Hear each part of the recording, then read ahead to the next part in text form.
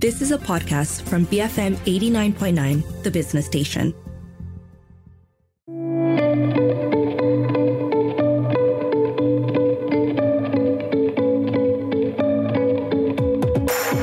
Good morning, this is Frida Liu and you're listening to Her Vantage. This is where we speak to women of influence and leadership. Ripe Lab started in 2016 to bring theories to life. They research farming in 3 conditions: tropical, temperate, and mountainous. And results from these experiments were unlike anything they've seen before. Leafy vegetables grew 50% faster with an astounding 58% higher yield. Strawberries grew 30% faster. Basil, coriander, and mint flourished in their lab. And it all used 90% less water. So fast forward a few years now, they're ripe fresh. I'm here with co-founder Catherine Mark, who is also the director of Alpha Geckos, a creative and branding agency. So I'm going to start with this, Catherine. You are in a creative and branding company. How did the co-founders get together to start this? So it's actually a very interesting story because my partner in Ripe, the founder of Ripe, he actually runs a nutritional supplement company. And as a creative agency, we were actually pitching to do work for him in the creative, in his health supplement company. And then as we worked together along for a few years, then we realized that we actually think very much alike, and the things that we are looking for and the things that we believe in, it's very similar. So that's where we actually got together and decided to do something together in Ripe. Okay, and this is... so you're still keeping your creative agency, right? Yes, the creative agency is still running, correct. So I want to check, is Ripe Fresh a Malaysian or Singaporean entity? Both the founders are Malaysian. However, because Ripe, what we do is basically indoor precision farming. So we actually see a very huge opportunity in the Singapore market. So we are actually planning, or we are actually already going to tap into the Singapore market in terms of sales and marketing. But essentially, we're a Malaysian company first. Yeah. And I think like Singapore, you're not the first. They are looking at companies that covers food security. Yeah, because it's a bigger issue for them, right? I was going through your website. There's so many things I want to unpack. Okay, let's talk about your smart home appliances, GrowBots, right? And your smart farming aeroponic systems. So this technology is from NASA and grows more plant varieties. So who developed this technology? How are you all using it? Okay, so the aeroponics technology, it's a planting method, right? This planting method is popularized by NASA, and the reason why it's used by the NASA is in the International Space Station is because it is the most efficient planting method where you use the least amount of resources, such as water, to grow the most amount of yield. So in the space station, that's where resources are very scarce, right? Which is why they've chosen aeroponics as the planting method there. Here, if many of you or maybe some people who are familiar with the scene will know that most of the indoor farm actually utilize the hydroponic planting method, where the roots of the plants are actually submerged in water. With that, they use 90% more water as compared to aeroponics. So we've started testing aeroponics in our systems in our large-scale indoor farm. That's where we actually experimented on the different type of crops that aeroponics can help us plant in an indoor controlled environment agriculture. And with that result, what we've learned from the farm, we then translate it into our GrowBots so that every users at home or in a corporate business or a B2B restaurant can have this GrowBot Wally in their business, in their place without any hassle. So whatever we've proven and tried in our farm, we bring it and share it with you. So Wally is your AI garden. Yes, that's right. That's our GrowBot, growing robot. Okay. So aeroponics uses air, and water. So what aeroponics basically is, the roots of the plant actually hangs in the air. And we use a high pressure pump to pump a very fine mist. And we mix the roots with the right amount of nutrient and mix with the water and nutrient. And we mix them at a fixed interval of time. So just imagine your plants go on intermittent fasting. So if you're in let's say you're in hydroponics, your plant is soaked in the nutrient, right? So it's always there. You're always giving it food. So when you're always putting yourself in the environment, so you will soak up a lot more water and a lot more nutrient for hydro. But for aero, you only feed it when it's hungry. So at a fixed amount interval, we'll mist it, we'll feed you. So with that, you actually absorb faster. And the plant actually become more resilient because you don't feed it all the time. You're starving it and then you're giving it food. You're starving it and then you're giving it food. That kind of theory. That's what we like. The IF theory. I understand you're also collaborating or collaborated with NUS and the Republic Polytechnic in Singapore. Tell me about these collaborations. These collaborations are still ongoing, actually. So aeroponics, besides the advantage of using less water and also that the yields actually grow faster, it also allows us to a bigger variation of crops, because a lot of crops naturally cannot be soaked in water all the time, because in soil, you imagine they don't have water just soaking on them, right? So when we use aeroponics technology, there's more variety that we can explore indoor, right? Because everybody will get bored if you're just eating lettuce all the time, right? So NUS, for example, they are actually experimenting to grow sweet potatoes indoor. And sweet potatoes, aeroponics is the best technology to use to grow root vegetables, actually. Right, but the research that they're doing is also to see how they can utilize not just the potato, it's also the leaves on top of the potato. I cannot share too much because that's proprietary to them. But so that's where all the research and collaboration is going. And then when we learn more about them, we will utilize them in the future and share with everybody. Yeah. Okay. So this is the projects with NUS and Republic Polytechnic. So different universities will take on different type of research. So Republic Polytechnic is more to train their hands-on their students to get them more involved in indoor farming. As you know, when the industry gets bigger, they need more and more expertise to come into the field in the future. Okay. Is WALL-E also something that homes can have? Yes, definitely. Yes, we launched it about 2 weeks ago. Actually a month ago. Yeah. Okay. In Malaysia and Singapore? In Malaysia first. We launched in Malaysia first. We're going to launch it. We're going to have our official launch party in September in Singapore. Right. And how is the response been? My house can get one as well. Okay, so WALL-E is it's compact, right? It's designed and built for homes like today, because we don't have the space that what most people used to have last time. We are in the compact condo, apartment, etc. So it's only 4 square feet, but you can plant up to 80 plants in WALL-E, right? It can be in a condo situation, a scenario. It can be even in a business like a cafe.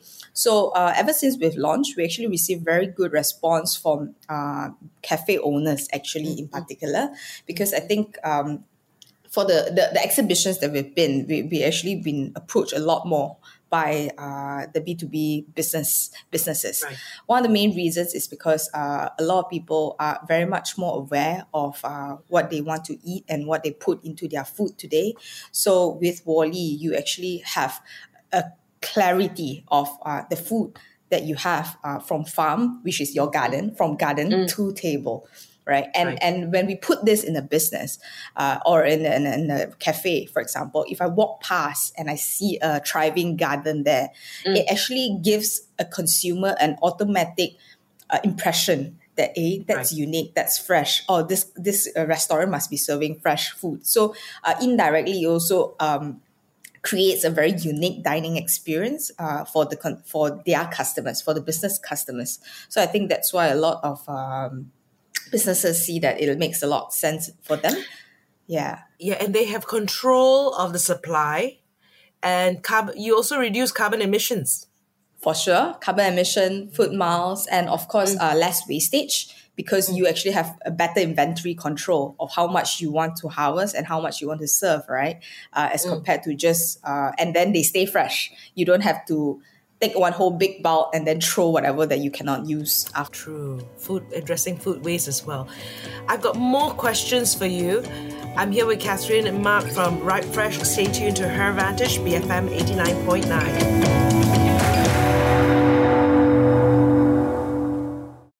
Benchmark for Managers, BFM 89.9.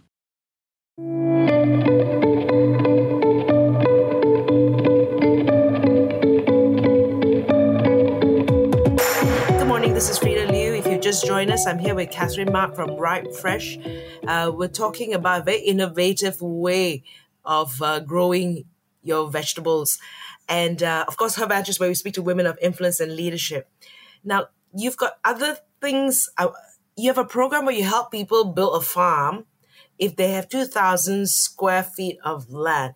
So how does that work? And what are some success stories? So to be honest, in Malaysia, urban farming is quite new. And as a farm, right, you need to wait for certain things to grow. So the returns are not as aggressive as certain type of investments are. So the idea when we started to offer this service was we know that there are a lot of abandoned or unused spaces, unused urban spaces. We have a lot of buildings, a lot of offices that are empty. And what if you can actually convert this space, this building that you've bought, that you thought that you can rent out, but you actually didn't manage to, you can actually convert it into an thriving indoor farm. So with this, we can actually aggregate the different produce that's grown, and we can distribute them through our distribution channels, right? Because like now we are already in different grocers in Klang Valley, so we can do that. So we built actually 2 so far, minor ones. I think it will take some time to kick the momentum to kick up. Like I said earlier, they are not the most aggressive kind of investment. Like you can't get back it so soon, right?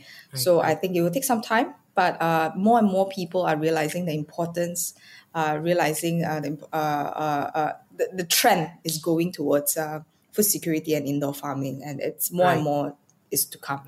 Do people ask questions like, are your vegetables organic?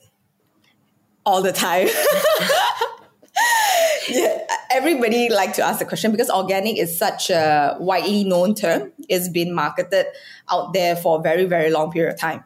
However, any indoor grown vegetables unfortunately cannot be branded organic. So it needs to be planted in soil. However, I think last year in the US, the government has already recognized hydroponic plants as organic. So they've passed a law. So I believe Singapore, as usually the nation who's going through this first, they are really looking into it. I think once they pass that, it will also follow suit to Malaysia quickly.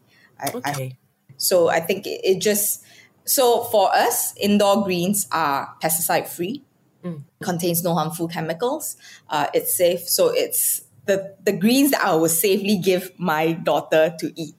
Right, because I'm confident I see what I have in our indoor farm.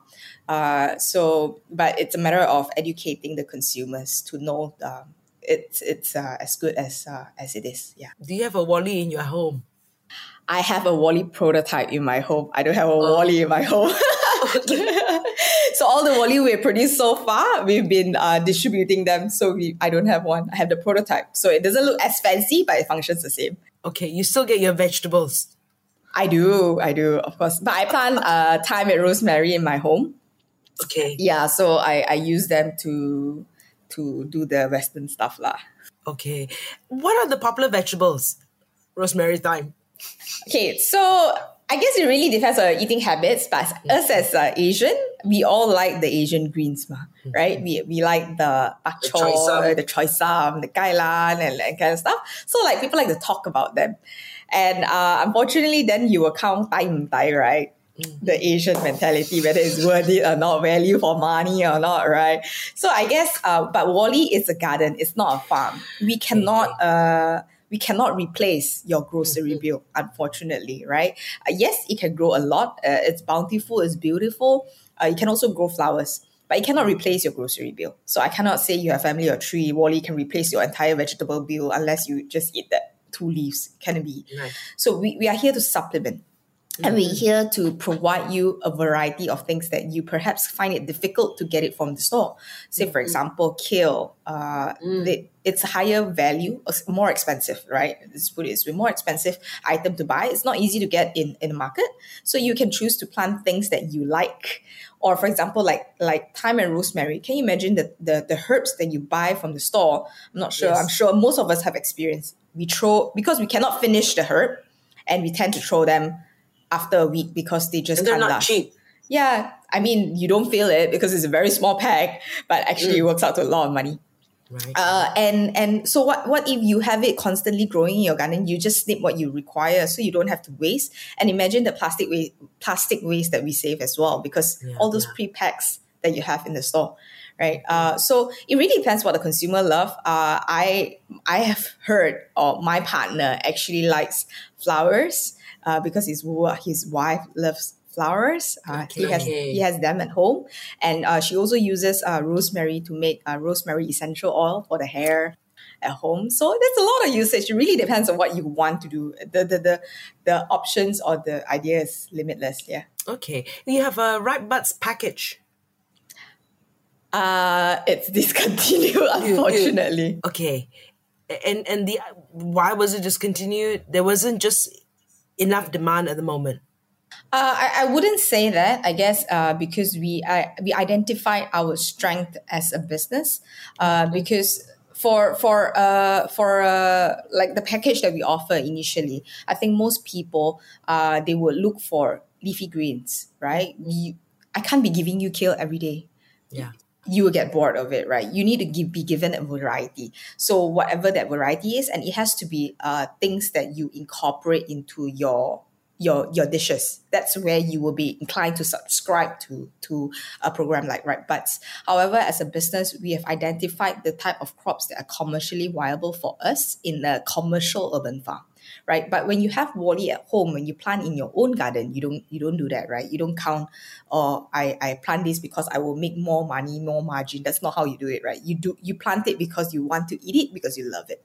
But for our farm, we need to be profitable. We need to be sustainable. Okay. So unfortunately, we can't compete with the prices in terms of leafy greens as of yet.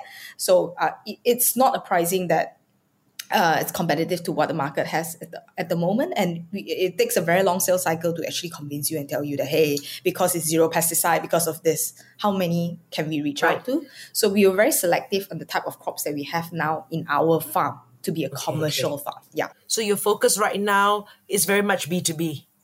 More B2B, yes, correct. We supply to grocers and also businesses. So we supply to one of the Michelin star restaurants in KL, DC. Okay. One of 3. Yeah, 1 of 3, yeah. So he's been a customer. So we focus on higher value crops. Okay. I'm just looking as well. You have this thing called Greens and Systems. So we separate our product into two ways. One is our produce from the farm, and systems, i.e. our grow bots, or now we call it our AI garden. We've actually evolved to rename our product. We find like grow bots is not so harder to understand. I had to tell you that it's growing robot, right? So, right. Wally, everybody remembers Wally. Yes, and your AI garden, I think it speaks clearly, more clearly to the consumer. This is where the creative and branding agency comes into play.